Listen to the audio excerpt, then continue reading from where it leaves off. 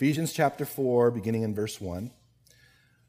I, therefore, the prisoner of the Lord, beseech you to walk worthy of the calling with which you were called, with all lowliness and gentleness, with long-suffering, bearing with one another in love, endeavoring to keep the unity of the Spirit in the bond of peace.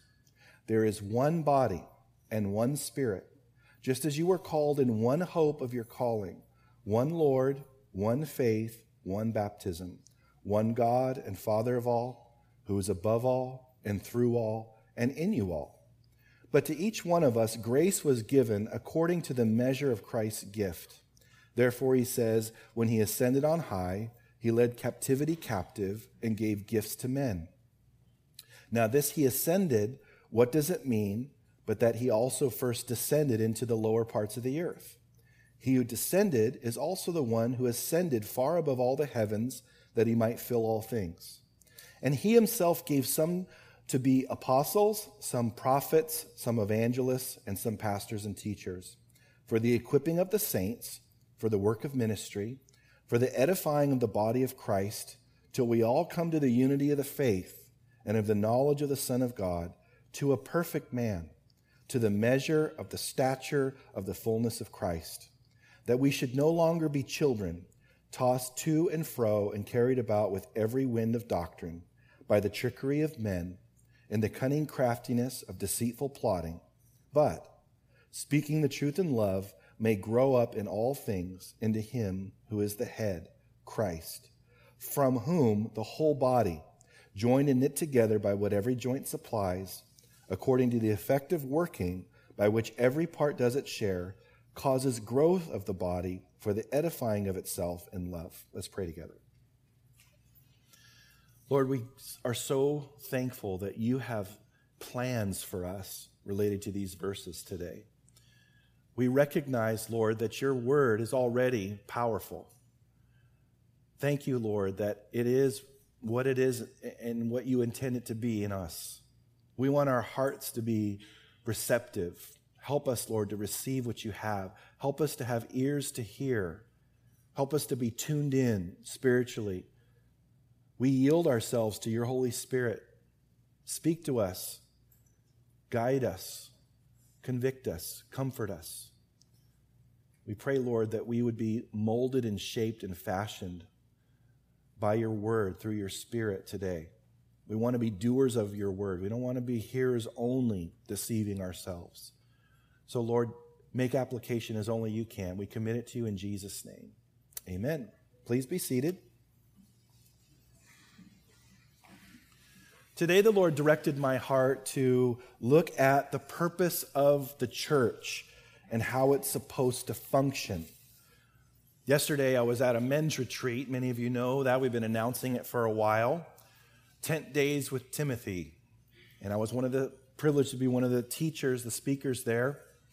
I was limited to 20 minutes, which is very difficult for any preacher to be limited like that. I was very distracted by how much time I was taking and how, it's like at the end, sometimes your month goes longer than your check, and it was kind of like my notes went longer than my time.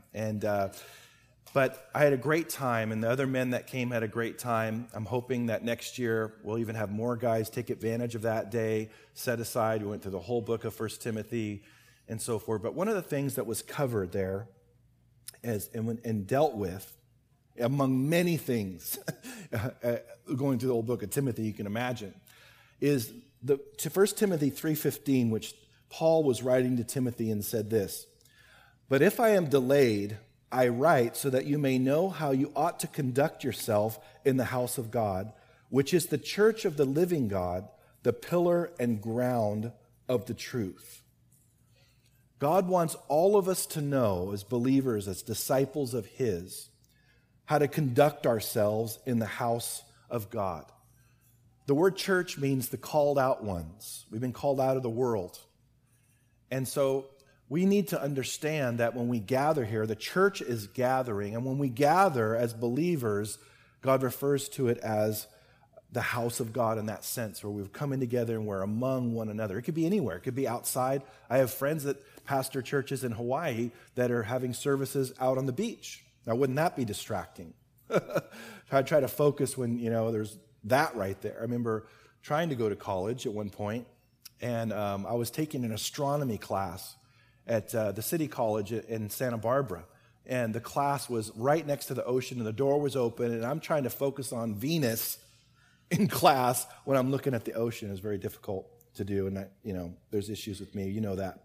But it's so important for us to understand why God has set things up the way He set things up. It's very important because He has set things up to accomplish a very specific purpose related to how He set the church up. Leaders don't get to decide what the church is about.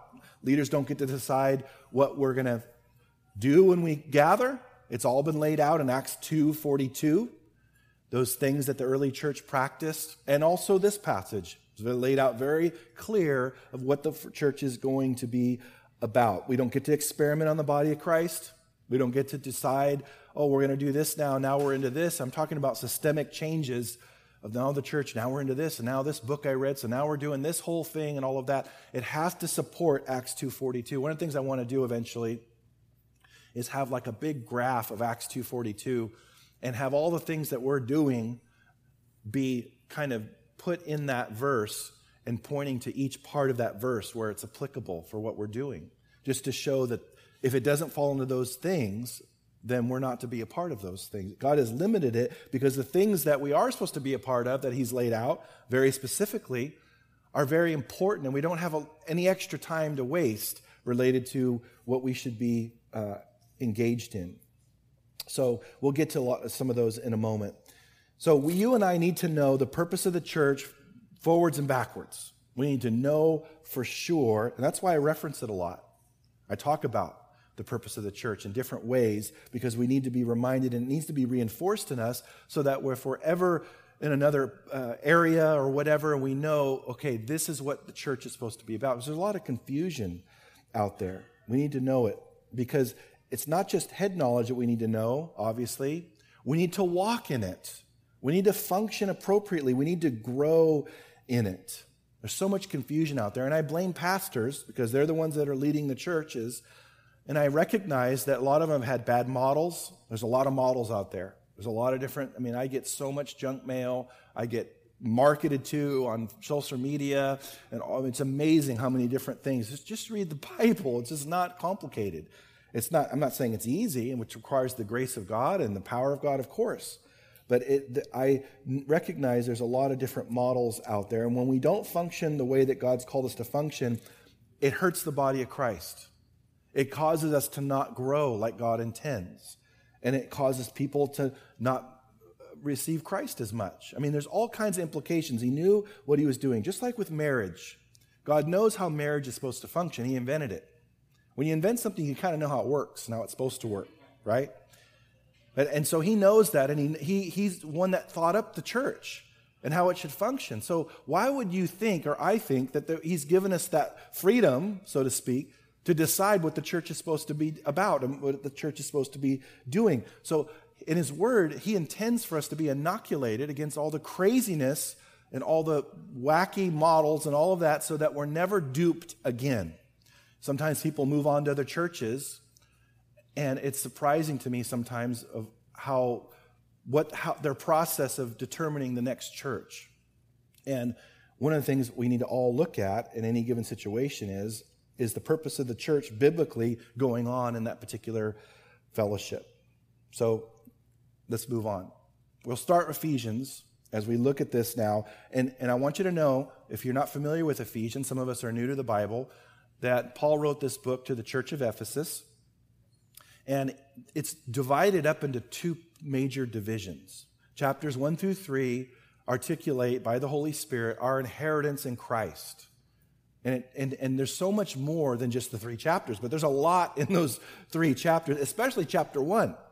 Any English teacher will tell you that's the longest run-on sentence in chapter 1 that they've probably ever even heard of, let alone seen in writing. But it's this long, long run-on sentence of our inheritance in Christ. And he goes on in chapter 2, and he goes on in chapter 3. But then when he gets to chapter 4, it changes. In chapters 4 through 6, demonstrate and reveal how we're supposed to properly respond to that amazing inheritance that we have in Christ.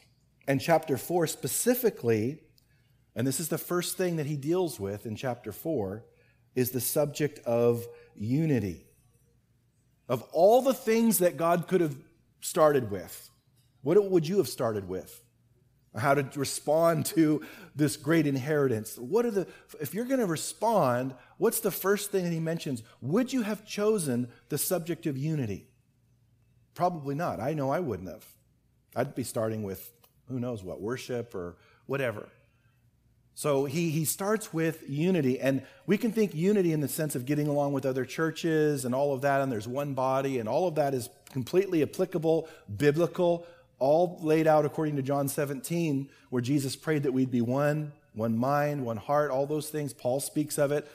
But this is, first of all, the first application is to the church in Ephesus. He's writing to this church, and he's speaking about unity. And what we're going to see as we go through this chapter is that the way that the church has been set up and the function of the church and how God's laid it out is a unity-based function.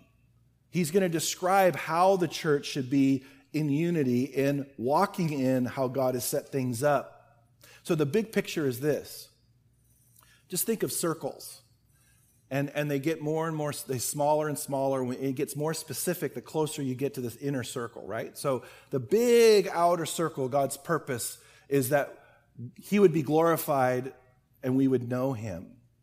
But then this next circle is our mission as the church, our mission.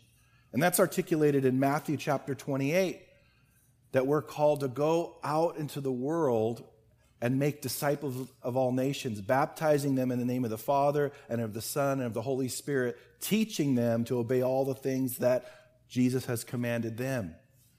And so we're called to make disciples. That's the purpose of when the church gathers, is to make disciples. But why? Why does God want disciples made? Well, he wants us to grow. He wants us to know him better, of course. But that purpose of when we come together and disciples are made is to bring us into maturity so that we would be not only willing but equipped to be able to go out and fulfill the mission of winning the lost and people coming to Christ. And then when they come to Christ out there in the world, there's no recorded conversion in the book of Acts in a church. In synagogues, yes, but that's missions. In a Christian church, there's no recorded example of someone coming to Christ inside of a church. Now, we know what happened, of course. Paul references it in 1 Corinthians 14 when he said, if you all come together and you're all speaking in tongues at the same time, if an unbeliever comes in among you, he's going to think you're crazy. So we know what happened. Of course, people invited people to be among them. There's nothing wrong with that at all. People come to Christ in church because anytime there's unbelievers present, the gospel needs to be preached. But what you see in the book of Acts is they went out. They went out. He didn't say, go into all the church and preach the gospel or to make disciples. He said, go into all the world. So that's what our mission is. Our mission is to preach the gospel and win souls to Christ as Christians. Every Christian, God expects them to be able to reproduce, to be able to lead someone to Christ, to know the gospel well enough, and it's not super complicated, and to be able to preach the gospel. And he said the harvest is ripe. Pray to the Lord of the harvest that he would send workers out into the harvest field. There's no harvest fields in the sense of how he intended it in buildings. The harvest field is outside, and it requires work. It requires hard work to preach the gospel out there. So then they get saved out there, they receive Christ, and then they come in to be made into a disciple, to grow into maturity, to where they're willing to go out and preach the gospel, and it all starts again. That's the big picture.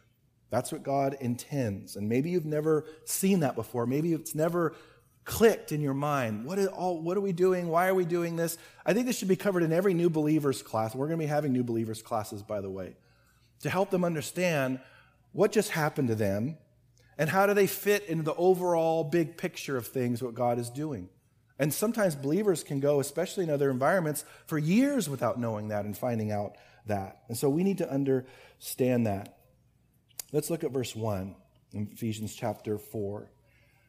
we're told this, I therefore, the prisoner of the Lord, beseech you to walk worthy of the calling with which you were called. So he's been talking about all these things. Paul's in prison. Notice he doesn't say he's the prisoner of Rome.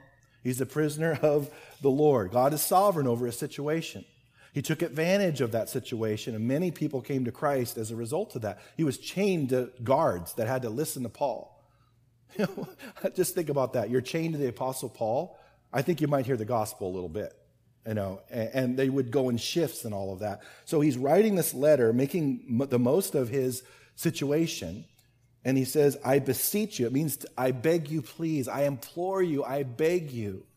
He doesn't say you have to. We do in the sense of what God intends, but he knows that has to be a choice of theirs. They have to yield their lives. It says in 1 John that we love him because he first loved us. And our whole entire Christian walk is a response to what he's already done for us. We don't initiate things with God and try to get him to respond. He's already initiated everything with us, and we need to respond to him. It's beautiful. But he says, walk worthy of the calling with which you were called. All the things I've been saying, chapters 1 through 3, that great calling, that great inheritance, now walk worthy of that. Now, if we were honest, we would all say none of us do, because of the incredible height and breadth and depth of that inheritance and how great it is, that none of us fully do that. But he's called us to keep growing and keep going deeper in the things of him to be able to do that. He tells us how in verse 2, with all lowliness and gentleness, with long suffering, bearing with one another in love. Now, why would he have to tell us to bear with one another? Why in the world? He just doesn't even know us. That's that church. That's Ephesus. Man, they probably were pretty bad if he had to say that. No, that's the truth with all of us. Sometimes we are stumbled when we see people in the church that are believers do things that are hurtful or wrong or whatever, forgetting that we do the same things. And so there's no excuse for it, obviously, but he says we need to be lowly in our hearts, humble, with gentleness, with long suffering and patience, bearing with one another in love, endeavoring. Look at that word endeavoring. Endeavoring. Purpose. It's a purposeful thing, a deliberate thing that we're yielding to keep the unity of the Spirit. Unity of the Spirit? Why does he say that? Because the Spirit's the one that puts the body of Christ together in the first place. God has used the agent of the Holy Spirit to place us in the body of Christ when we trusted in Christ. And so he's the one that brought us together. So of course he's going to want us to function in that unity, in the bond of peace. Peace is a bond. It holds together. I remember as a kid seeing the super glue commercials with the guy with the hard hat. Remember that? There was a steel girder, and he had this helmet. He's holding on to it and kicking his legs in the air, and that super glue is holding. I don't think I've ever experienced super glue holding quite that well. It does when I get it on my fingers, and then I'm like, okay, I can't get these apart, so I'll just live with that, do some poses, I don't know. But, it's selfies.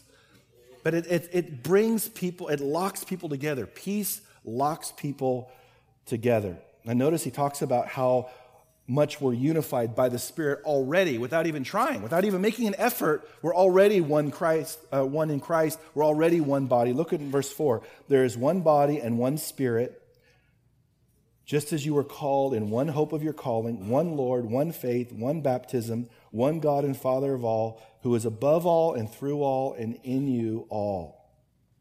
Now, in inductive Bible study, one of the first things you would notice is that there's a repeating word there. One. And you would count. How many times is one in there? I'm seeing that. I'm noticing that. And you would see that there's this thing that we're a part of, that the Holy Spirit has made happen. So much that we have in common. One of the things I say, that I oversee the Ministerial Association in Manteca. And one of the things I say and remind us there is that we have way more in common than we have differences. Way more in common than we have differences. And so I've said this many times, that God sees us as a larger whole who happen to be individual members, or at least secondarily, we're individual members, But in our culture, in our Western culture, we see ourselves as individual members who have to be part of a larger whole. We need to look at things how Christ sees things. Biblically, we are one body first before we're individual members in the sense of how we're to see who we are in Christ. We have all these things in common, and they're not insignificant things. They're very significant things. But with all of that, and with understanding that we're all one in Christ, and we're one body, and He's the head, and He doesn't want us to lose our distinction as individuals and as members, because we are individual members. That's what He says. Look at verse 7.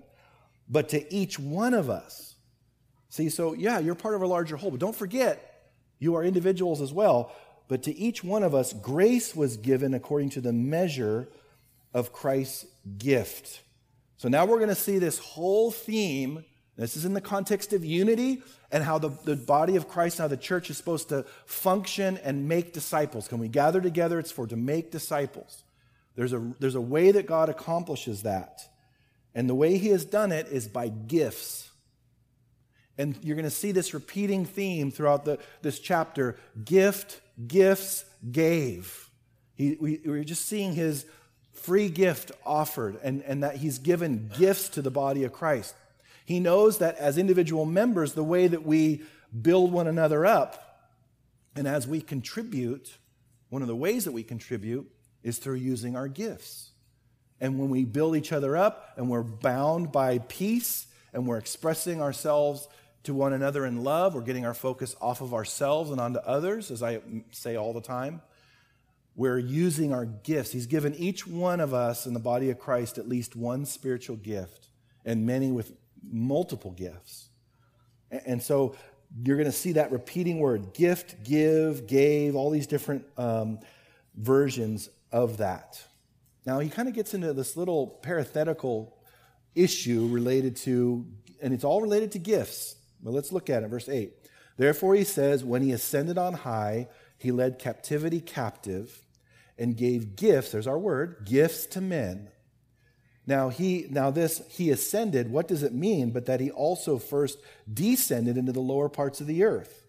He who descended is also the one who ascended far above all the heavens that He might fill all things. So what is this talking about? And this can be a controversial passage for all the people that are wrong. No, I'm just kidding. Just kidding. But there are different views with this. But the way that I've been able to see this as best as I can is that there's this whole thing, and I'm not going to get into too much depth in this, but there's this whole thing of what happened to Jesus after He died on the cross. And remember, He was on the cross, and He said to the thief there, He said, "Today you will be with me in paradise." And at one point they sought a sign and said, no sign will be given to this wicked and adulterous generation except the sign of Jonah. And just as Jonah was in the belly of the fish for 3 days and 3 nights, so shall the Son of Man be in the heart of the earth. So what He did was, he's bringing the thief with Him. So He dies and He goes. There was in the center of the earth, in a spiritual realm, there's what's called Hades. And there were 2 compartments to Hades. There was Abraham's bosom. The Lord Jesus told of this account. I don't believe it's a parable. I believe it's an account where He talks about Lazarus and the rich man, and they go down and all of that. It's in Luke. I believe it's 14 or 15, somewhere in there. And you can read it on your own. But He talked about Abraham's bosom, like 2 compartments. There's what was called Abraham's bosom, where the Old Testament Jews went when they died in faith, looking forward to the Messiah. And they were there in paradise. That's what Jesus said to the thief. Today you'll be with me in paradise. And they were there waiting for the Messiah. So Jesus went down there with the thief. He's there just chilling. He's just there hanging out. It's like, whoa, this is amazing. I can't believe this is happening. I'm there with all these, Old Testament saints and all of that. And He proclaims Himself to be the Messiah. He also judged specific demons that were there being held. That's a whole other thing in 2 Peter. And so He cleared out Abraham's bosom. And then the other part was of Hades, which still exists today, is that when you die without knowing Christ, that's where you go, awaiting the great white throne judgment, which we see in the end of book of Revelation. They will be given a body for judgment. And they will stand before Christ, and their names will not be found in the Lamb's Book of Life, and they'll be cast into the lake of fire, and where the beast, the Antichrist, and the false prophet, and all of that are at that point. And so for here, we see Jesus going down there and all of that, but this is all, again, this is talking about gifts being given. And when they would conquer a land, armies would conquer, and they would receive the booty, or the goods that they can get and all of that. They would do these Roman processions, like parades, where they would march the army along, and the prisoners and the booty and all of that. And then the king would distribute those things to the army first, and then they would deliver those things to the people and distribute and share with the people. And that's kind of the imagery that he's leaning on or drawing from, because they would all know what all of this is. So then when he ascended up to heaven, now think of Jesus' reception. We never think of that. We always think of the ascension from the standpoint of the disciples, because they're looking up and seeing him go into the clouds. We don't think of what's happening on the other end. Think about that. Think about that celebration. He conquered death, hell, and the grave. He won. He triumphed over all of those demonic forces and all of that. We're told in Colossians in chapter 2, triumphing over them on the cross. So the celebration in heaven, the Son is back. He left to go die, and he came and he conquered all of that, and now we're celebrating all of that. And so the last part of that piece of that progression, as what they would normally do, would be to distribute the gifts. Well, we know at the day of Pentecost, they were baptized with the Holy Spirit. And then, so now, from that point on, till even in today, he's distributing gifts. The booty, so to speak, or the blessing of that victory there. And so he's going to continue. Now he's going to get specific related to what gifts he's given as a result of that victory. Does that make sense? Does that help? Okay, because anyone that contradicts that is wrong. Just kidding. Okay, now let's look at some of the things that he's going to give. He's giving gifts again. That's what we're seeing in the context of how the church should function, how it should be in unity and function properly. Verse 11. And he himself gave. There's our word again. He himself, who's himself? Jesus. So Jesus is the one that's giving these gifts. He gave some to be apostles, some prophets, some evangelists, and some pastors and teachers. These are what's called the office gifts. And they're different because they are kind of leadership roles that are given to the church for a specific purpose. So people ask, are there apostles today? Yes, there are apostles today. There's not the 12. You had to see Jesus from the beginning of his ministry. In Acts chapter 1, Peter referenced that when they're deciding on who should replace Judas. And so they had to have seen everything from the beginning. So there's no more 12, but there are apostles. Now, the word apostle is the word one who is sent. And so when you send somebody, then you're sending them to go be an ambassador. That's the whole picture of there were apostles before the time of Christ. In the sense that, that got your attention. Don't start posting things on there's not heresy going on right here. I'm talking about in a secular way. So a king would send out an ambassador. He would send out a messenger, a heralder to communicate on his behalf. Those were apostles. They weren't Christ's apostles, but they were apostles. So today there are apostles. Those are those that are sent to go plant a new work or to start a new Christian work. They're sent out. It would be the closest would be like a missionary for us. If they were going out and planting churches somewhere, they would be like an apostle. They would be. Now they're not the 12. They don't have the same. They're not being used in the same sense that the early apostles were. Ephesians chapter 2, verse 20, we're told that the church was built upon the foundation of the apostles and prophets. They had a unique ministry at that time while the church was getting going and before the Word of God was canonized or put together that they don't have today. But that doesn't mean that the office doesn't exist, and it doesn't mean they're not sent, and it doesn't mean they're not planting works that are very substantial. Prophets, yes, there's still prophets today. We see it even in the book of Acts. Agabus is one. So a prophet is someone that speaks for God. You can have the gift of prophecy. It doesn't mean that you're in leadership, have one of these leadership office gifts that's called prophet. It can be the same person, but most often the gift of prophecy is someone that's not necessarily have an office of this, but they are still prophesying and speaking for God. And you have to be very careful. Paul gives the rules for that related to the gift of prophecy in chapter 14 of 1 Corinthians. Very important that we know that. But then he says evangelists. Now, evangelists, first of all, let's clear something up. There is no gift of evangelism in the Bible. It doesn't exist. There's no gift of evangelism. And we want to use that as a reason, well, I don't have that gift, and so I'm kind of not responsible to preach the gospel. No, because the Great Commission was given to all of us. Because he said, teaching them to obey all the things that I've commanded you. He just got commanding them to go out and make disciples. So it's still part of what we're called to do. An evangelist is a leadership role, an office gift, where you're called to not only preach the gospel like everybody else, but you're called to help believers know how to preach the gospel. That's what an evangelist is.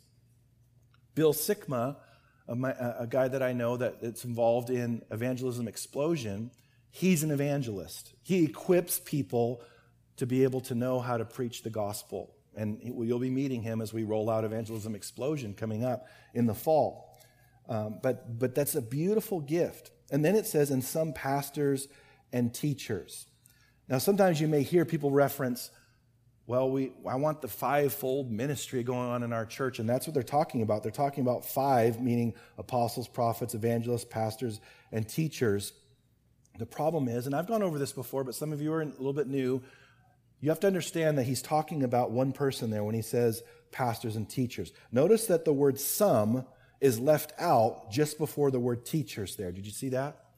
It says some apostles, some prophets, some evangelists, some pastors, and teachers. And the reason why is that because in the original language, there's the word and before every one of those other ones. But then when it comes to the right before teachers, it says something different. It's another word. And it's a word that communicates that it's one person. So that's why you'll hear sometimes people say pastor-teacher, pastor-teacher, because it's referring to one office there. Because if you're called to be a pastor, then you're going to have the gift of teaching. But just because you're a teacher, which is another gift of the Holy Spirit, doesn't mean that you're a pastor. So we have to know that. They're to be two separate things. Now notice that these gifts, these office gifts, were given to the body of Christ by Jesus himself for a very specific purpose. Notice in verse 12, he says, for the equipping of the saints, for the work of ministry, for the edifying of the body of Christ. The word equipping there is the word they would use to describe something that was put in its intended condition. They would use this word to describe when a bone was mended or a bone was set and healed. And when you put a cast on and you set it, they would use that word to describe that. Or when they were mending their nets, they use this word that's here in equipping. So it's putting something in its intended condition. So in the overall picture of the church and how it's supposed to function, you have disciples being made, but I want to submit to you that there are two pillars to disciples being made. Two necessary things happening in the church for disciples to be made properly. And the first pillar is leaders that God has called to equip the saints for the work of ministry. Because you do more ministry numerically than leaders do. And so sometimes this whole idea of clergy and laity and all of that kind of blurs that. And sometimes people think, well, that's what we pay you for. You're the one that's doing the ministry. And sometimes pastors refer to the ministry as, you know, what guys do or people do when they're full-time and that's what all they do, and they kind of, that's their vocation, so to speak, and all of that. And the ministry just means to serve. A minister means servant. So ministry means to serve, and we're all called to work at it. Notice it says work. It requires work. Some people want to be engaged in all kinds of ministry, but they don't want to work. It doesn't work that way. No pun intended. So we have the leadership equips or puts the rest of the body of Christ in its intended condition by various things. Jesus said to Peter, if you love me, feed my sheep. He didn't say, Peter, if you love me, multiply my sheep. He didn't say, Peter, if you love me, motivate my sheep. He sure didn't say, Peter, if you love me, fleece my sheep. But we see that all over the place, unfortunately. And he said, Peter, if you love me, tend my lambs, care for them. And so there's a two-pronged approach to people being discipled from the leadership standpoint. They're equipped through the teaching of the Word of God. Notice it says edifying of the body of Christ. And then verse 13, till we all come to the unity of the faith. There's our word unity again. Till we all come to the unity of the faith and of the knowledge of the Son of God, to a perfect man. That word perfect means complete. To a complete man, to the measure of the stature of the fullness of Christ. In other words, it's going to happen until the rapture happens. And even then we're going to be growing in heaven. We're going to be, in Ephesians chapter 2, verse 7 says, in the ages to come we'll be learning of the riches of his grace. We're going to keep growing even after this life. But in this life, while the church is still on the earth and all of those things, he calls us to grow and to become complete. He wants us to grow. And the main way we see is the scriptures. Look at verse 14. That we should no longer be children. That's talking about spiritual children. Tossed to and fro and carried about with every wind of doctrine. That's why we need to be grounded in God's word. That's why you and I need to spend time with his word every day.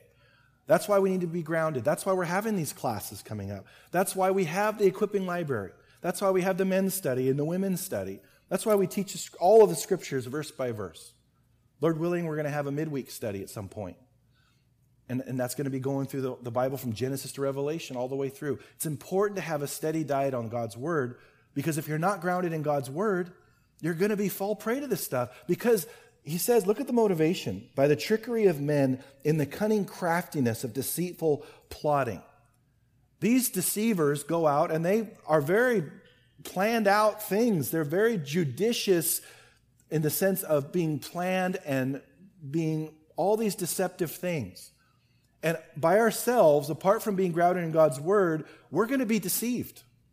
There are all kinds of people that I've talked to over 26 years of being a Christian and 13 years of being a pastor, where they think they're sure, they're right, this is exactly what the truth is. They've heard this compelling argument. There's a very anointed person that proclaimed this to them. They've even had some kind of experience, and it's not even biblical whatsoever. And a simple little, cursory, surface level inductive Bible study with the passage, they realize, I was completely deceived. Deception is not recognizable. That's why it's called deception. We have to be anchored by the Word of God. He doesn't want us to be tossed. He doesn't say tossed by or fro. He says tossed to and fro, like all over the place. The whole picture is instability. The whole purpose is getting hurt, having damage. False doctrine just doesn't do just a little bit of damage. It does a lot of damage. It has implications in your whole family, all the way down to your kids and everything. It's really, really dangerous. We have to be grounded in God's word. Now, we're going to see the other pillar. The first pillar of making disciples that has to happen in a church is the leadership equipping properly, and part of that is feeding and tending. Now, we see the other part. Verse 15. But speaking the truth in love may grow up in all things into him who is Christ. It's literally truthing in love in the original language. Our whole being, everything about us, everything that we think about, how we deal with people needs to be all about the truth. That's why he says you need to be grounded and not tossed to and fro. When that happens, you're so grounded, everything that comes out of your life is about the truth. And we do it in love. Truth without love is cruel. We need to do it in love. That's the motivation. The fruit of the Spirit is love. And God is love. So we have to communicate that in love. But notice he says, but may grow up. He wants us to keep growing. He says, till we all come to the unity of faith and the knowledge of the Son of God. And he says, a perfect man, and all of those things. Like, it doesn't stop. And God doesn't allow us to choose how far we grow. If we're dying to ourselves daily, taking him our cross, following him, he gets to decide the extent to which we grow. We don't say, I'm good, I'm comfortable. I'm fine. I'm content. I don't need to grow anymore. That doesn't exist in Scripture. Because if we follow him where he leads, think about following somebody and you literally are walking down the road and you don't know where they're going, but you know that that's what you need to do. And you just are walking, and after about 10 miles, you go, I don't want to go any further.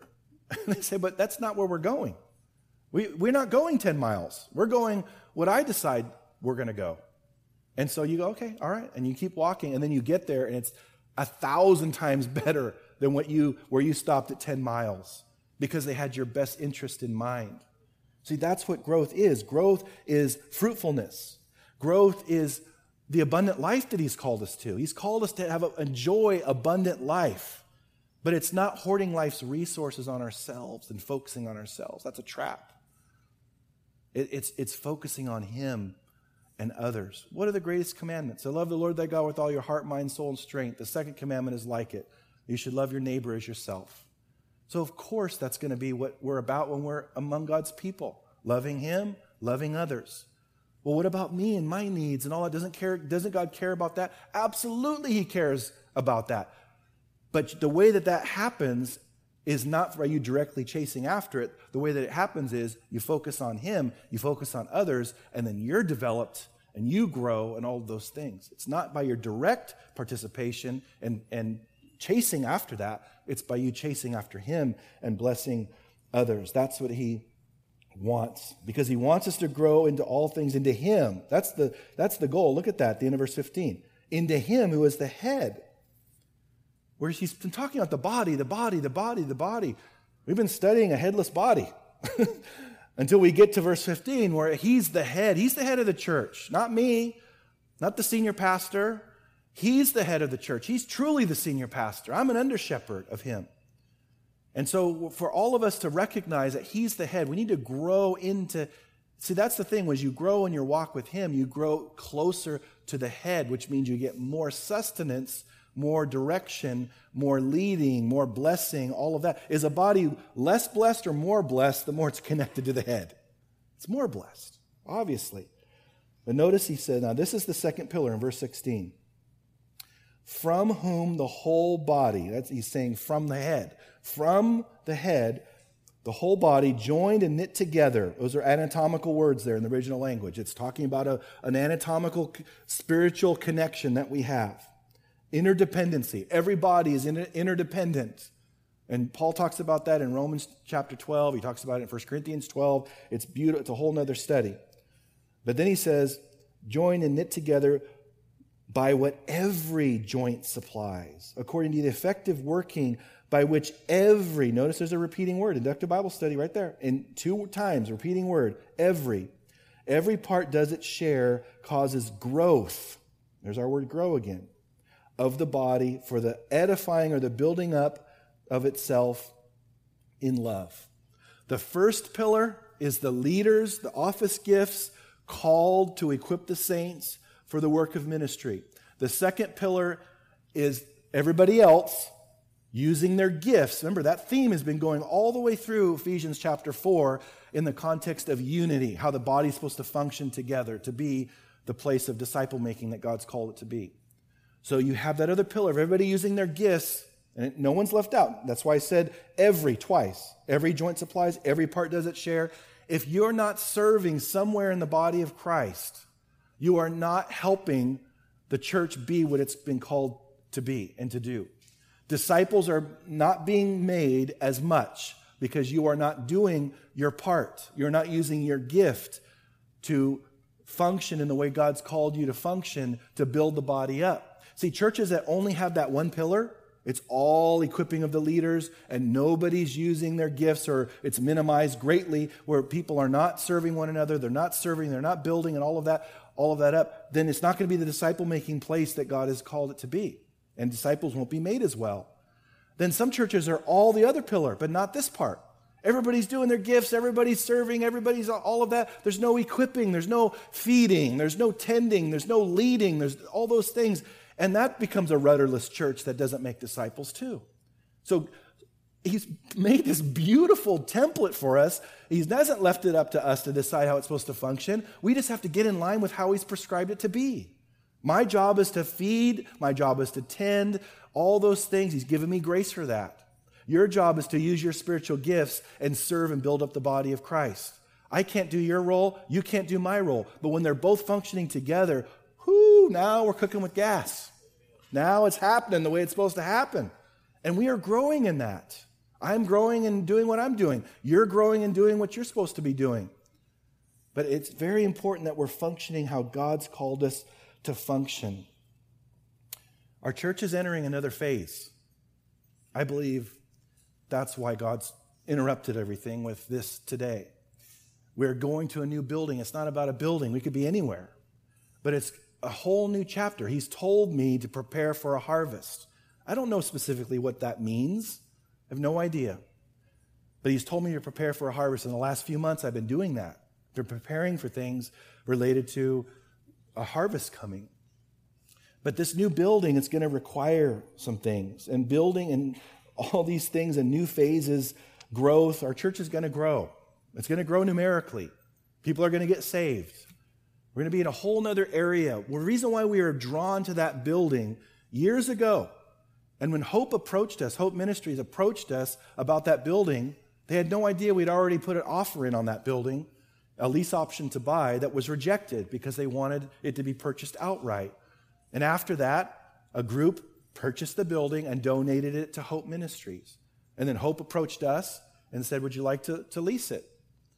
They had no idea. But the reason why we were drawn to that building is because it's right in the middle of a needy area, like one of the neediest areas in the city.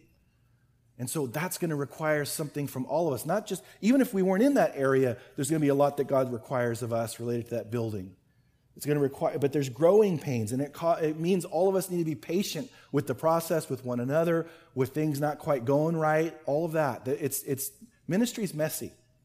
It is. We have to be gracious and patient. So it's going to require all of us to step up in many ways. Some of you have never served before, or it's been a long time. God's called you to step up and serve in some capacity. Some of you are serving already. That's amazing. That's great. But maybe he may add to your ministry for this season. I don't know. We have to all take those things to prayer. It's going to require all of us to be sensitive to the Holy Spirit. We're going to have construction teams of people helping with the renovation. There's a lot of renovation that place needs.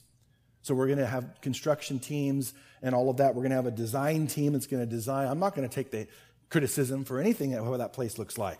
I'm going to be one little part of that I know. I've gone through this before. I know how this works. Who chose that? Me? Oh. Okay, that makes you feel great. There's more than one way to do something. There's more than one way to have something look, of course. And we're not going to be there forever either. God's probably going to move us somewhere else. So we're not supposed to get too comfortable anyway with any facility and all of that. But there's going to be children's ministry servants that are needed. Our children's ministry is going to grow. We're going to be doing lots of outreach to kids, harvest parties, vacation Bible school. Next year, we're going to plan for a lot more kids so that we couldn't even go out and hand out flyers because we'd already reached capacity. It's going to be totally different. I bet you next year we're going to have 150 to 200 kids somewhere in that range, being in that neighborhood. Can you imagine having bounce houses out in the parking lot for harvest party and any way to bring kids in to preach that gospel? We're going to be doing that. I'm so excited about it. We're going to be doing way more outreach. One of the things that was required for us to lease this building is that we had to do a lot of outreach. Isn't that amazing? We had to submit a vision paper. We're going to be aiming to do these outreaches and all of them. It goes beyond what we're doing now. What a great arrangement for us. We're all about outreach. And now we're going to be held accountable for it. Beautiful. That's great. The Manteca Gospel Mission's already in that building. A food pantry is already in that building from another church where they're still going to stay there. We're going to work with them. Anthony wants to do feeding every day out of that place. I don't know if the city will let that happen, but he wants to do feeding out of that place. He wants to do a service just for homeless people that don't feel comfortable going to a regular service. I mean, there's all kinds of things. Our children's closet, our children's clothing closet, those things are going to be able to be there. I mean, there's all kinds of things, and it requires us to be flexible. It requires us to step up, to respond to the needs. We're going to be asking you, do you want to be a part of this and that? It requires finances too. We don't have any money for this thing. When you see the inside and you go, what? You don't have any money in this? But God's going to provide. He always does. If you want to give towards it, just give your normal giving and add to it, because all extra funds are going to go towards this project. And so I know God's going to do so much. And so it's important, and I've gone through building programs before and building things, and it's important, and I learned this a long time ago, it's very important that things are done in a way to where we get in there and we know it was the Lord. It wasn't one person, it wasn't some gimmick that we did, it was the Lord. So we're all there giving him glory for it and not looking to anybody specifically, and we're just amazed. That's what he wants. That's the thing that will bring him glory. I'm so excited what God has for us. This church, he's building, he's adding to, he's using. We just have to remain usable. We just have to remain humble. We have to be Spirit-led. We have to be directed by him. Pray for us. Pray for the leaders.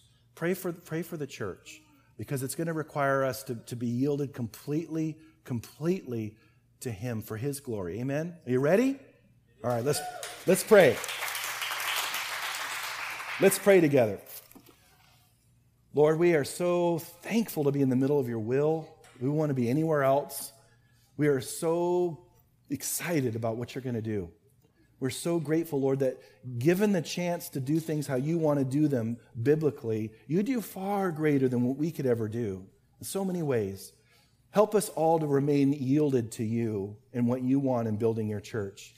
Direct your people, Lord, in their gifts and their areas of service, Lord. Use this whole project and this whole move to bring us closer together, to love one another in greater and greater ways. Help us to be patient. Help us, Lord, to be gracious with each other. We thank you, Lord, that you care about those people in those neighborhoods, and you're sending your people there. May you raise up a massive, massive army for you as things get worse and worse in this world. Thank you, Lord, that you said that you will build your church and the gates of Hades will not prevail against it. We honor you. We thank you ahead of time for what you're going to do. We bless you with our faith, Father. We thank you, Lord, that anything that you do is not by might nor by power, but by your Holy Spirit. May it be for your glory. We thank you in Jesus' name. Amen.